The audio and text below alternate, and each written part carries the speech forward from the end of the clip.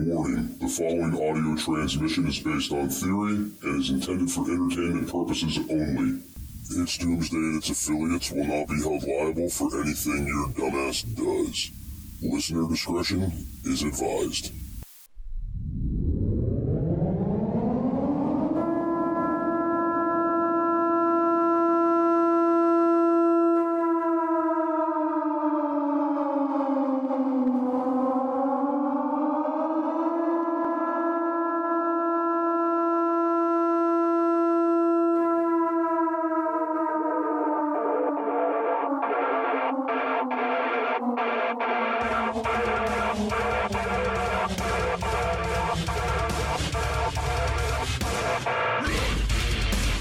Welcome, everybody, to It's Doomsday Podcast. Today is Sunday, February 20th. Time is 1700 hours. Joining me tonight is Al, a.k.a. Big Daddy Prep. And how you doing today, Jester? Oh, I'm doing great. And as a special treat, we have codename Grizz joining us for this episode as well. Hey, what's going on? So, guys, tonight's episode, it's Doomsday Guns Part 2. I'm hoping we could wrap this up in a second part series, although we all know we could talk about guns for forever. Like Forever. And before we get in, really tear into this episode tonight, I have to address something that I heard about a week ago. Someone came to me and told me that we weren't doing enough with this podcast. That sitting around and talking about Doomsday and not physically doing anything to help anybody is not a good thing. And my rebuttal to this individual, I'm not going to mention names, but my rebuttal is this. We're reaching people in about 30 different countries. People all over the world are prepping, and we're helping them. That's a lot more than you're doing within your community. You might get 50, 60 people on board with your cause, and you might get them to start prepping and get them prepared. But we are reaching thousands of people across the globe. So, in my opinion, I think we're doing a good job. Just throwing that out there to everybody. Yeah. And I did have an email that came in. I'm not going to mention the user's last name because he didn't give me permission. But he started getting into what we were talking about on the last episode. Apparently, this listener has a sub 2000 and absolutely loves it. And I guess he used his argument for Glocks and got his old man on board with going and picking up a couple of Glocks.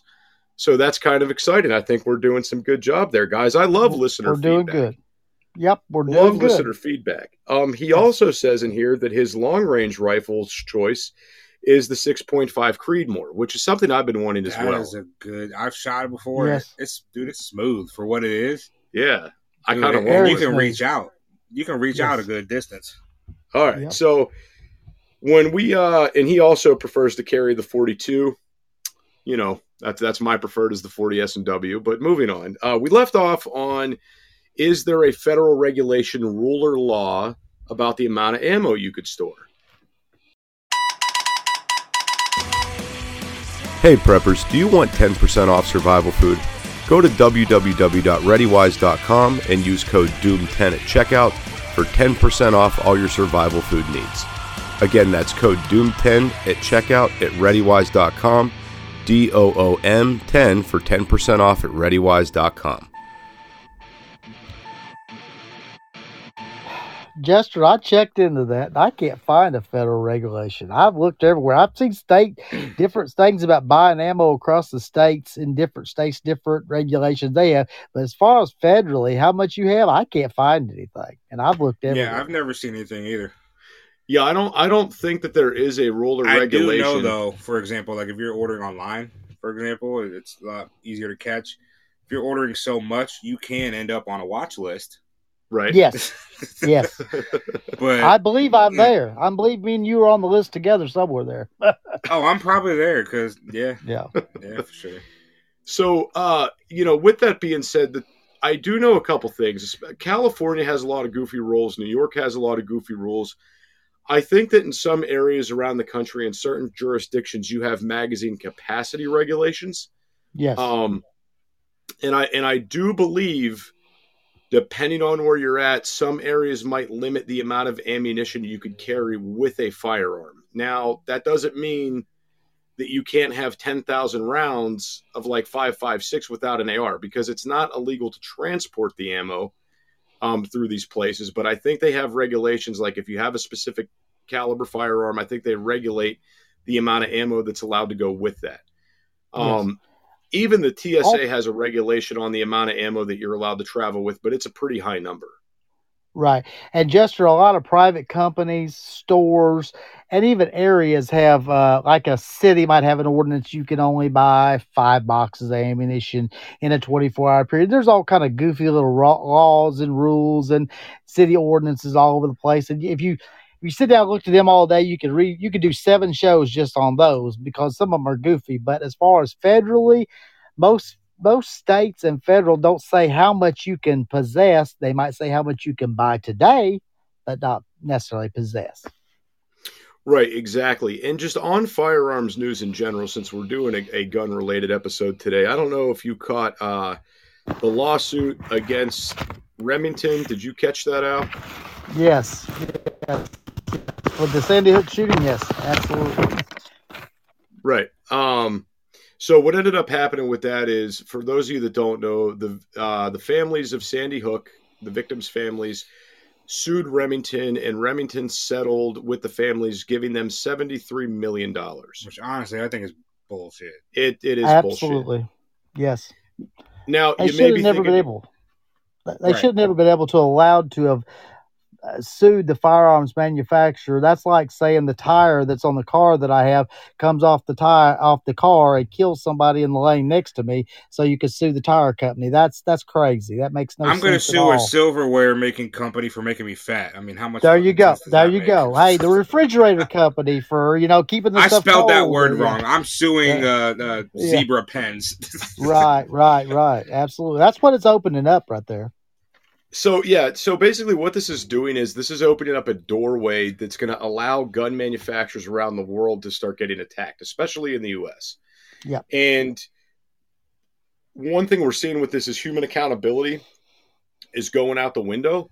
I think that if they're going to go this route, they should effectively go back and sue Glock as well, because if the gentleman didn't take his own life with a Glock, he could have withstood trial. So we need to sue Glock for allowing him to take his own life too. If that's the logic we're going to put out there, let's put that out there. And without getting into the court case too much and everything else, I could tell you what, I am not buying Remington products from here on out, because Remington didn't fight back. They settled. Remington was not responsible for that at all. That was an individual human that did what they did. That should have never been a thing. If you should have went after anybody at all, you should have went after this gentleman's mental health care provider. And then you shouldn't have stopped there. You should have went after the school, because, hey, if you're paying taxes for your children to go to a government institution, they should be providing a level of protection to those kids. Agreed. I agree totally. I agree. They should have sued that officer for running away like a little puss instead of doing his job correctly. No offense to any Leos out there, but hey, not all Leos are good ones. I agree with you 100%, because Remington has opened up. Remington themselves, I mean, the other gun manufacturers should be absolutely just totally pissed off at Remington, because Remington has now opened every one of them up, not only in this country, but in other countries, to litigation right here in the U.S. Maybe not in a foreign country, but here. Any firearm manufacturer from now on that's used in any crime is now open to litigation. And it doesn't make any difference if it's a mass shooting, a single shooting, an accidental shooting here. Let's say you just shoot yourself by cleaning your gun. Now the gun manufacturer is liable for some sort of physical damage to you. So Remington's opened up a box of worms that they're never going to be able to close again. Oh, yeah. You guys remember 8 Mile, that movie? Yeah. Yes. Cheddar Bob should have sued that revolver company. There you go. There you go. It's just something that doesn't make any sense. And after last week's episode, we covered a lot on last week's episode. It was a really good show. We covered a lot in realms of the firearms safety and training and things to do. And Grizz and I were having some conversations about this today. And the one thing that struck me that we were talking about last week, Al, we were talking about don't let it sit on a shelf. Don't let it sit on the shelf. Get out there and start utilizing the thing. And I'm seeing the shootings, the accidents, everything else. I would highly recommend to our listeners to start doing whatever training you can. Go to an approved course, get with certified instructors, and start doing this training immediately, if not sooner. Anything that you could do. Your sheriff's office might offer something. There might be different training programs in your areas. I also know that there's a lot of sim companies scattered throughout the country to where you go in there with sim rounds and they teach you how to defend yourself in an active shooter situation, home invasions, and they have like different settings set up within office buildings, things like this. These are good training courses to go get now while you can. I agree. There's actually a drill you can do. You can order the targets on Amazon. It's called the dot torture training shooting drill. What it is you got 10 dots, right? So you got one at the top and the rest are arranged towards the bottom. Dot 1, it'll have you draw. You'll do 5 shots, slow fire, and then set your firearm down or holster it, whatever. Dot 2, you might do draw and do 1 shot. Dot 3, you'll do draw 1 or 2 shots. It's each number is a different thing. It'll have you draw. It'll do rapid fire, slow fire. It rotates. It might have you drop a mag and reload, but it gives you that muscle memory of, oh, hey, I'm empty now.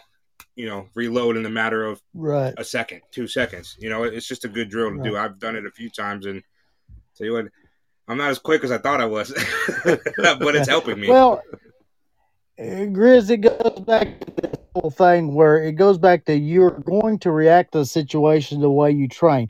If you don't train, then when a situation comes, chances are you're not going to react at all, or you're going to, if you don't know your weapon. I see so many people, they look at TV, they look at the movies, they think, well, you just keep shooting. There's got to be bullets. I still got a gun. There's bullets. It's sort of like having a checkbook and thinking you still got money in the bank. It's funny because when I see a movie or a show, I'll sit here and count the shots. Right. I do too. I've been doing that for years. I'm like, my God, how many did that hold? Like 1 million rounds? I'm not sure how much. I mean, I want one of those. But it's this reality of people that don't know weapons need to learn their weapon. And I don't insult anybody for their weapon because maybe that's all they can afford. And I always say a gun is better than no gun. I don't care what it is. Maybe it's not what you and I chose. Maybe it's not the best, but a weapon is better than no weapon. And learning how to use that weapon makes you better than someone with a high dollar weapon that's never touched it.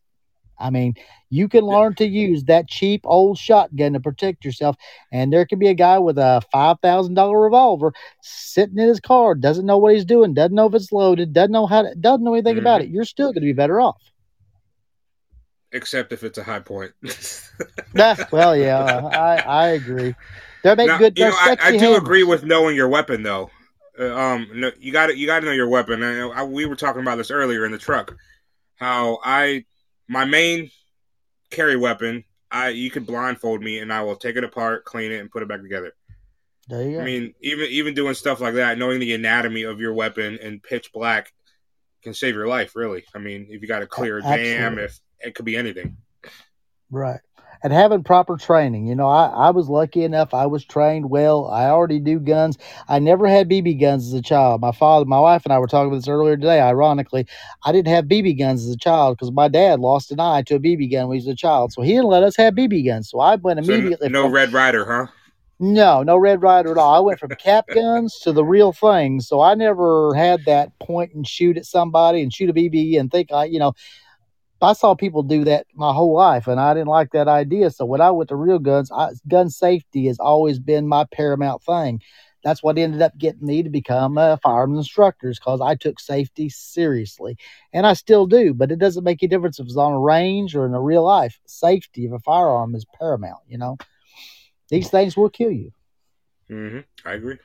So one thing I do want to address too, because we're on the subject of this, guys, having your weapons readily accessible. There's stories all the times where people, get killed, this, that, the other, that have access to a firearm, but it's not readily accessible. This is a big problem I think we all need to address. If you're carrying it for defensive purposes, you need to be able to have it there if you need it there. There are people that have their guns taken off of them and they have their weapons used against them. So this is a big deal too. I tell my wife all the time, like, my wife has a gun on her all the time, but it's never in an accessible area. And I keep telling her, you need to carry this on your person. You have a concealed weapons permit. You need to be utilizing that. Like, stop screwing around. If somebody comes up to your car or they try to kidnap your ass early in the morning when you're opening up the store, you know, you're not going to have that gun, and you can't say, hey, bad guy, give me a second, I got to go get my gun. That's not how that's going to work. Or, hey, bad guy, let me call the police first. Yeah, like that's not going to work that way. Right. I hear that all the time. Just call the police. Well, we're very lucky in Arkansas. We have a lot of open carry. We have a lot of, you know, it doesn't make a difference if you have a concealed carry or not. Very open carry here in the state. And I actually have a restaurant in an area that I work a lot at. They encourage their customers to open carry. They have a big piece of paper on the front door that says, we encourage open carry. Feel free to carry your firearm. Just do it safely. And the girls that work in there all carry firearms. So it's the place I eat. I go past other places to go there to eat because I kind of like that. And I want to encourage people to support that. Absolutely. Absolutely. I'll go there. I don't care. I told them one day, I don't care what lunch cost. I'd rather spend it with you than spend it with somebody else in one of these big boxes that, well, disarm their customers. You're not allowed to bring firearms in. So that's where I spend my money. Absolutely. I agree with that. One thing we need to get into that we didn't talk about last week, we talked a little bit about like the firearms that are the common calibers, things you find, but I really wanted to get into what are you going to find laying around in Doomsday? What rounds are you going to stumble across the most in the apocalypse? Because I think that's going to be a lot of people's jurisdicting factors for what firearms they're purchasing. So I definitely wanted to get into that. And absolutely. This is more, I want you guys to know, this is more of an opinion-based thing than a fact-based thing. Because given your area, given the type of people you're around, given sales, yeah, there's a lot. So Al, let's start with you, Al. What do you think would be the most common rounds you would find? Well, here where we're at in Northeast Arkansas and in this area here where it's a huge hunter's paradise, whether it be duck hunting and deer hunt, whatever, a lot of 12 gauge. 12 gauge is going to be the most common thing you're going to have laying around everywhere. Everybody here has a 12 gauge of some sorts. So you're definitely going to have a lot of that. A lot of people here prefer a 9mm. Some prefer 40 cal. And of course, your regular AR platform, 7.62 by 51. It's going to be common around here where I'm an AK man, so I'm a 7.62 by 39. So yeah, there's some of that here, but not as common. But your AR platform, 308, 12 gauge, 9mm is probably going to be the most common. Some 40 cal. Now, when you start getting into a lot of exotics, there is some 38 ammo here that you'd probably find fairly common with different police departments, security, things like that. But the common person here, 12 gauge and 9mm, I'd say all day. Right, and I think with how I grew up, I think everybody and their uncle has a 30-06, right? Yes. I think 30-06 is definitely a round you're going to come across a lot as a preferred route for deer hunting. Another rifle round I would say I think would be common to come across is the 30-30. I think that's a lot of people have that, especially in your thicker underbrushed regions. Yep. And then moving outside of the hunting calibers, I think that the AR-15, the 5.56 NATO, I think you're pretty much see, any NATO round, right? Any NATO round, any 223, I think is going to be common. Getting into the 7.62, I think the 7.62 by 39, the traditional AK-47 and SKS round, is going to be something that's going to be very, very common to find. Oh yeah, that's a round that was because it's still cheap. Relatively cheap even now. Right, it's still cheap now, but then if you go back into the 90s or 2000s, outside of that spiel where Clinton had his gun ban, I mean, you could still get the ammo. Right. But the thing is that it was so cheap and you could buy it in bulk at such a cheap price. I think there's probably hordes of it around the country. Yep. So that's something too. Something else I think you're going to see, like Al mentioned, you're going to end up seeing the 12 gauge a lot. I think 20 gauge is going to second that. I think as far as a handgun and rifle caliber, I think you're going to find 22 LR absolutely everywhere. You know what I actually see a lot where I'm at, I see a lot of, believe it or not, 17 HMR. Right. That's getting to be a pretty common one. Is the 17 HMR. And then just to I won't go into it, but to hunt rounds a little bit, I see a lot of 243 and 270 out where I'm at. It's huge out there. Yep. So as far as handgun rounds, I think 9mm is going to be number one on the list that you're going to find. That's why I always recommend, if somebody's picking up a sidearm for the apocalypse, I always recommend 9mm because you're going to find it. Second to that, I think is going to be the 45 ACP. Third to that, I think is going to be the 40 S&W, and then it's kind of a trickle down effect from there with calibers. I think the next one you're going to see is going to be the 380 and so on and so forth. Yeah, like 380, 44 maybe. Yeah, maybe. Yeah, a lot of older folks tend to get revolvers too, I've noticed. Yeah, that's true. The 38, the 38, and the 357 are probably going to be the most common that they're going to have. That they've had them for 20 or 30 years. That's probably the most common around here. Because they had daddy's gun or something. Right. It's just the stuck back gun. That's the one you got to watch out for because that's the one they've got that you don't know they've got. Oh, that's right. Back before there were serial numbers. Right. But the 12 gauge is going to be a devastating thing because everybody's got 12 gauge. It's common, believe it or not, common to most people's belief. You could take a 12 gauge round and a lot of things could happen to them and they're still good. And other rounds don't make it through bad conditions like 12 gauges seem to do. I've seen 12 gauge rounds have been buried in the ground. People picked them up, shoved in their gun, and they fired. And I couldn't even believe that would even happen, but it does. But so they last a long time. That's scary. You got to have some balls to do that. Yep. So I've seen it. So the other thing I wanted to get into as well is, as people are trying to pick out their firearms choices, what are the best things to pick up? Like what type of rifles and handguns do you guys want to buy? And you guys brought up the revolver. I mean, there's nothing more reliable than that. No. Downfall is when it comes to caliber, you're going to find is going to be 9mm. They do sell 9mm revolvers. Mm-hmm. They are in existence. I would like to point out, since, we are talking about having a weapon that can fire multiple calibers is always beneficial. I mean, especially in this kind of scenario, right? Right. And not everybody's a fan of Taurus. I know Jester's not. Some of us don't really care. I don't mind their revolvers, but they make one. It shoots 357 and 38. It has a cylinder for that, and then it has a separate cylinder that you can swap out and shoot 9mm out of it. So it's 3 calibers you can get out of one firearm. I've heard of that before. Mm-hmm. Which that's not a bad thing for an apocalyptic scenario at all. Right. When it conserves weight. And then when we talk about, how we talked about last week with the Glocks, the Glocks are a good, reliable, trusty built firearm as it is. And then we talked about the idea that a lot of parts are interchangeable. So that's definitely a good one, like we said last week. But then when we get into rifles, this is just me. If I'm buying something for the apocalypse and long-term use, I like bolt action rifles. That's just where I'm at. Bolt actions are reliable. Kind of like a good shotgun. It's hard to screw up. Right. To build one.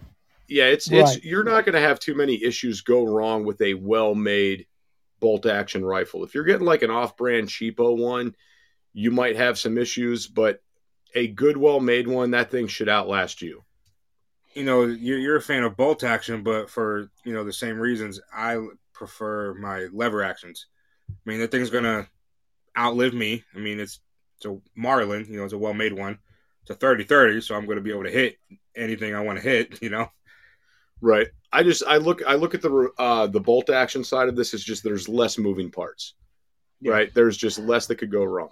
Not to say that nothing could break down or go wrong, but I think there's just a less likelihood. The less moving parts, the better. And then my true hillbilly side is going to come out with this next one is break open shotguns, man.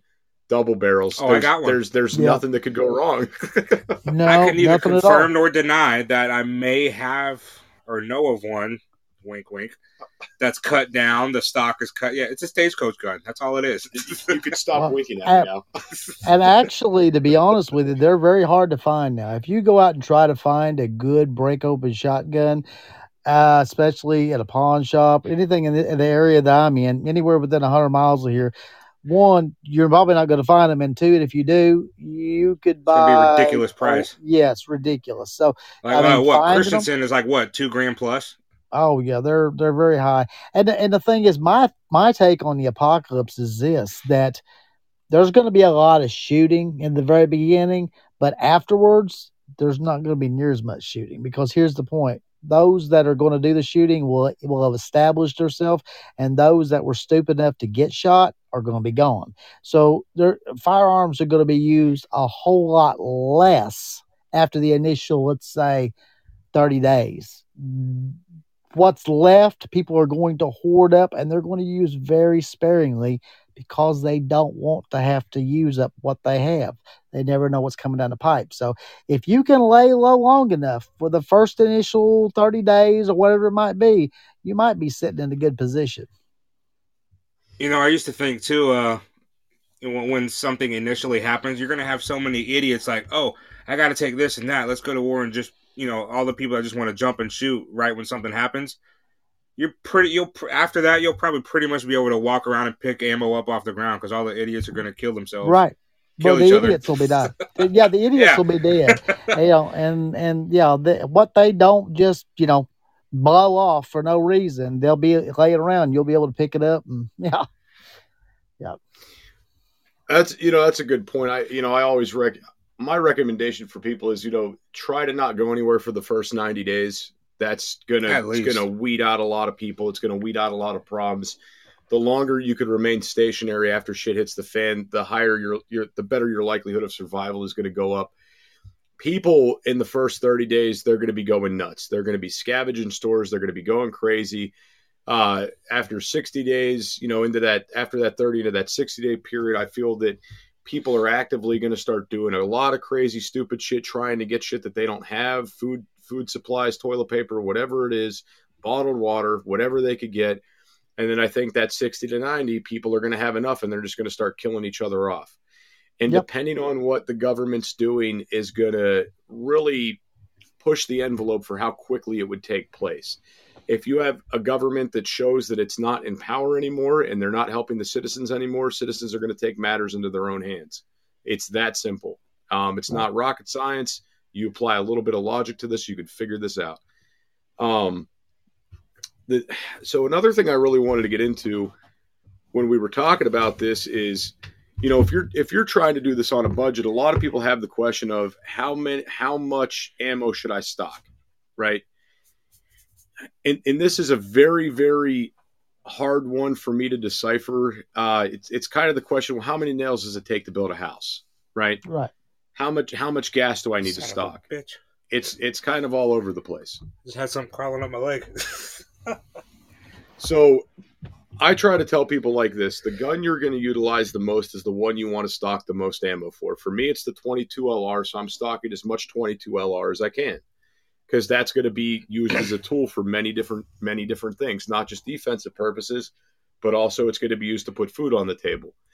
When it comes to stocking ammo for things like AR-15s and sidearms and stuff like that, having ammunition is good. Stocking 10,000 rounds is excessive. The reason why I say that's excessive is because the likelihood of you surviving multiple firefights as time goes on throughout the apocalypse, it's statistically, firefights don't last long. They're Right. very short and quick. I would like to point out on that note, the whole point of bugging out, most people for Doomsday, they're bugging out. They have a bug out bag. They have a go vehicle. They have a go bag, whatever you want to call it. The whole point of that, bugging out, is to escape and evade, not to be able to go through a firefight or come up on somebody and try to take over their shit. Mm-hmm. Just to avoid people, right. Avoid everything that you possibly can, and just get to a safe location. So having all this ammo, I agree, to go to war, you're an idiot. Because, if you got 3-4 people, you're going to lose. You're by yourself. Now, when it comes to hunting calibers, like weapons that you're going to utilize primarily to feed your family and to go hunt, I would say stock up on those calibers the most. Yeah, I can agree. If you have 1,000 rounds of 9mm, I think you're going to do just fine. I don't think you're going to be at the point where you're getting into enough firefights to where you're going to need more than 1,000 rounds, right? For something like the 5.56 or 2.23 that's more versatile, that could be used for hunting purposes and defensive purposes, maybe you go a little bit higher with that, right? People don't realize how heavy ammunition is, Jester. They want to have 18 magazines, 30-round magazines, and they want to carry. does the common person that doesn't do this on a regular basis, do they have an idea of how heavy 18 magazines of 30 rounds are? I mean, if they don't, they need to get an idea real quick because it's very heavy. Ammunition's heavy. Bugging out with a lot of ammunition is not the idea. Bugging in with a lot of ammunition is one thing. Bugging out is a whole different one. And I don't believe most people that are bugging out are going to be able to, frankly, carry what they think they're going to need. They're going to end up leaving it behind. And that's where other people are going to sweep in and sweep it up. Yeah, that's a good point. And a lot of people ask, and I see this question, it's a very common question. How much ammo should I carry on my person? Right? And I could tell you what, on most of my details I worked, I carried one full magazine with one in the chamber on my sidearm, and then I carried 2 backup mags. Okay. Right. The only time I ever carried extra magazines is when I was in a scenario where we thought there could be an active shooter situation. Okay. To where we were working like with crowds and things like events where there could be something that goes wrong. Because at that point, you don't know if you're dealing with one shooter, multiple shooters, trying to get a clean shot. Who knows? So on those details, I would carry 4 backup mags instead of the normal 2. Right. Honestly, on details where you're, utilizing an AR-15, having 1 mag in your AR-15 and 3 backups is plenty. You're not going to need more than that. I wouldn't imagine anyway, especially with being able to take precision shots. I think you'll be just fine. And as long as you're not doing anything dumb to waste ammo, I think you're going to be fine. When it comes to the bugging out scenario, with like a 22 LR, you take whatever you want. 22 is light. You want to take 500 rounds, take 500 I mean, rounds. really, with 22, you could take 1,000 rounds with you in your bag, and it doesn't take up much space either.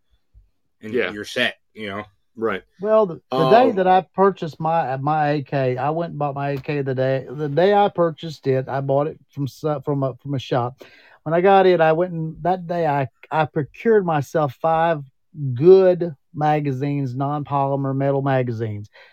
That day I went with 1,000 rounds of ammunition, and I felt good right then. Because if I bought something extra and added to it, that was fine. But that day I made sure I had what I thought I needed if times got bad. And that tells you how much I bought of that right there. So buying 1,800 magazines is not going to do you any good, Hey preppers, do you want 10% off survival food? Go to www.readywise.com and use code DOOM10 at checkout for 10% off all your survival food needs. Again, that's code DOOM10 at checkout at readywise.com, DOOM10 for 10% off at readywise.com.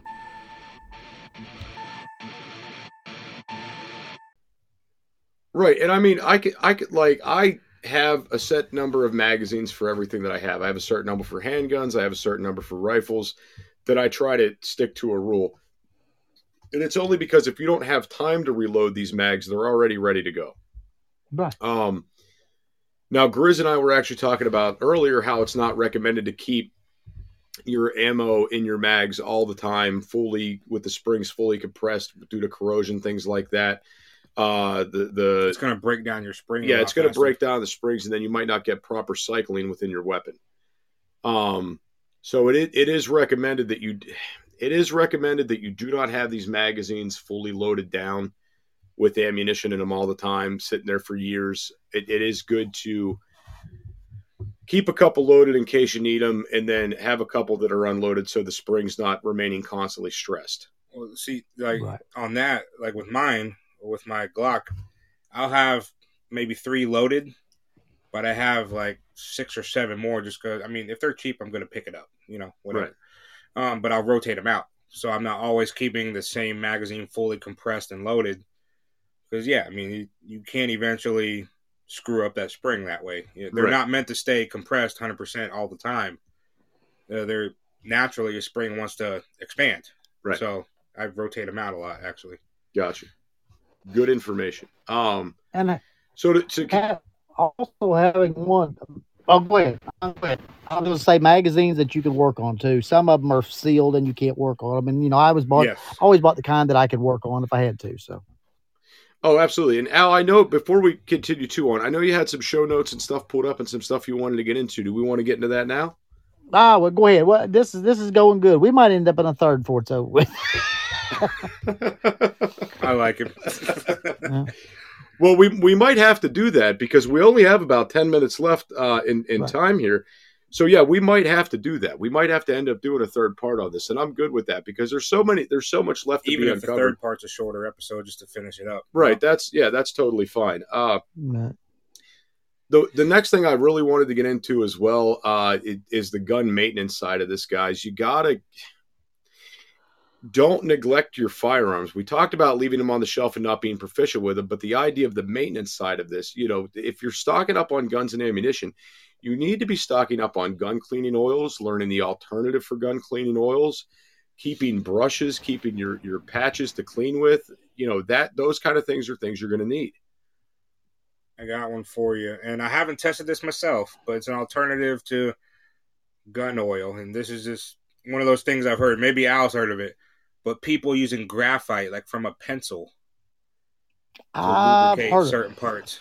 We had spray graphite at a factory I worked at. It's very dirty and it's very gritty, but it does stay for a long period of time and it does not wash off easily. That is absolutely a fact. But I wouldn't use it unless I had to. But Yeah, I've seen people pull AKs up that have been buried in trees and just pour motor oil on them, cycle them, and then take off fire. And so it depends on the weapon itself. But keeping a good, clean, operational weapon, I mean, that you can't be any more bedrock on your preps than that right there. Making sure that your weapons it doesn't make any difference how many preps you have if you can't properly secure them and make sure that you keep them and someone else doesn't take them from you. You've not provided the right kind of security, and the security starts off first with your firearms, things we can't talk on having other operational equipment. Yeah, right. I also have a gun cleaner for you in a pinch if you don't have oil. Shaving cream. You can use shaving cream. I've never tried that one.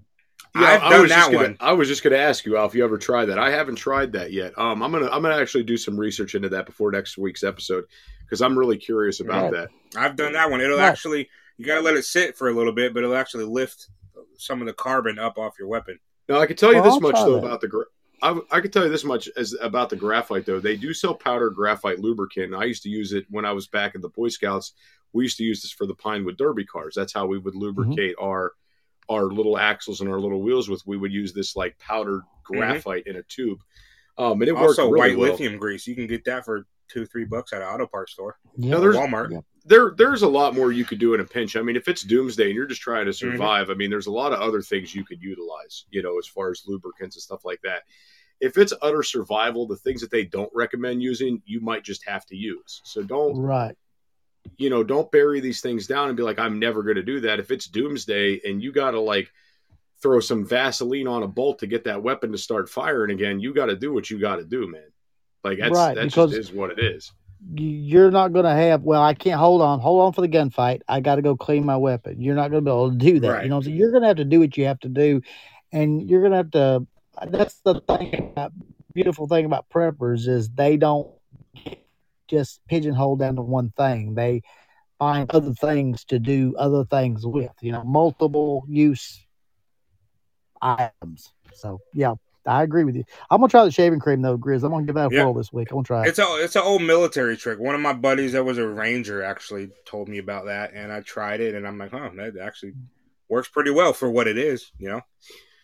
So I'll tell you what, we're gonna let it go right there because I think that's a great place to pick back up next week are alternative methods to cleaning your firearms and what stuff you need to be stocking. I think we'll do some research into that over the week here, and we'll come back next week with that episode. That'll be good.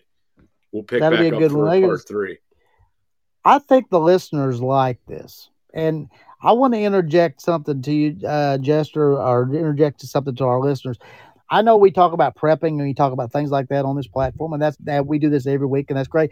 In the morning times, I'm doing the morning AM. It's Doomsday AM show, and I kind of have a little different turn on things. In the morning times, I talk about the news, but not the news that the mainstream media puts out to you. The news that maybe you don't hear everywhere. So for those who say we should be doing more or be doing something other, knowing what you're prepping for is one of the keys too. because if you don't know why you're prepping and don't know what's going on in the world around you, you don't know why You you're won't know prepping where to for. start. So I would That's invite, right. I invite them to join me every morning at 5:30 Central Standard Time, 5:30 a.m. right here on It's Doomsday Podcast, right here on Podbean, and listen in. We've had a lot of good folks in lately, and we talk about the news that the mainstream media doesn't give you, or the side of it they don't give you. And so I just welcome in the morning times if they have the time to listen in, because we'll get on those topics that you're not going to hear on CBS, ABC, CNN, Fox. Absolutely. Right. And on that note, we're going to wrap this up, guys. I was so happy we got some emails over from the last episode. So feel free to email again. It's doomsday2020@gmail.com. You can find us on TikTok and Clapper. You can find me on there at It's Doomsday Podcast 2.0 on TikTok, and on Clapper at It's Doomsday Podcast. You can find Al on both platforms at big_daddy_prep. And then, hey, why not look for Grizz on there at GRIZZ7476 on the TikTok. And we're going to get him over to Clapper as well. Al, you got anything you want to add before we get out of here? I'm good, buddy. I'm good. All right. Well, we will catch you guys next week. We're going to come back. What, Grizz, you got something you want to say? Yeah. Okay. Roll Tide. Roll Tide. Oh, my God. All right. Al.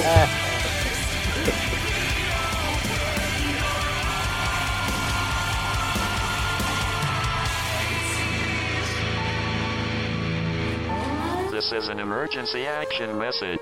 At approximately 1 a.m. Eastern Daylight Time, NORAD is tracking 15 ICBM nuclear missiles inbound to the following cities: Orlando, Miami, Pittsburgh, Dover, Newark, Richland, Philadelphia, New York City, Baltimore, Los Angeles, Las Vegas, Boston, Seattle, Detroit. This is an extremely deadly situation. Stay tuned. The next emergency message will be a presidential address.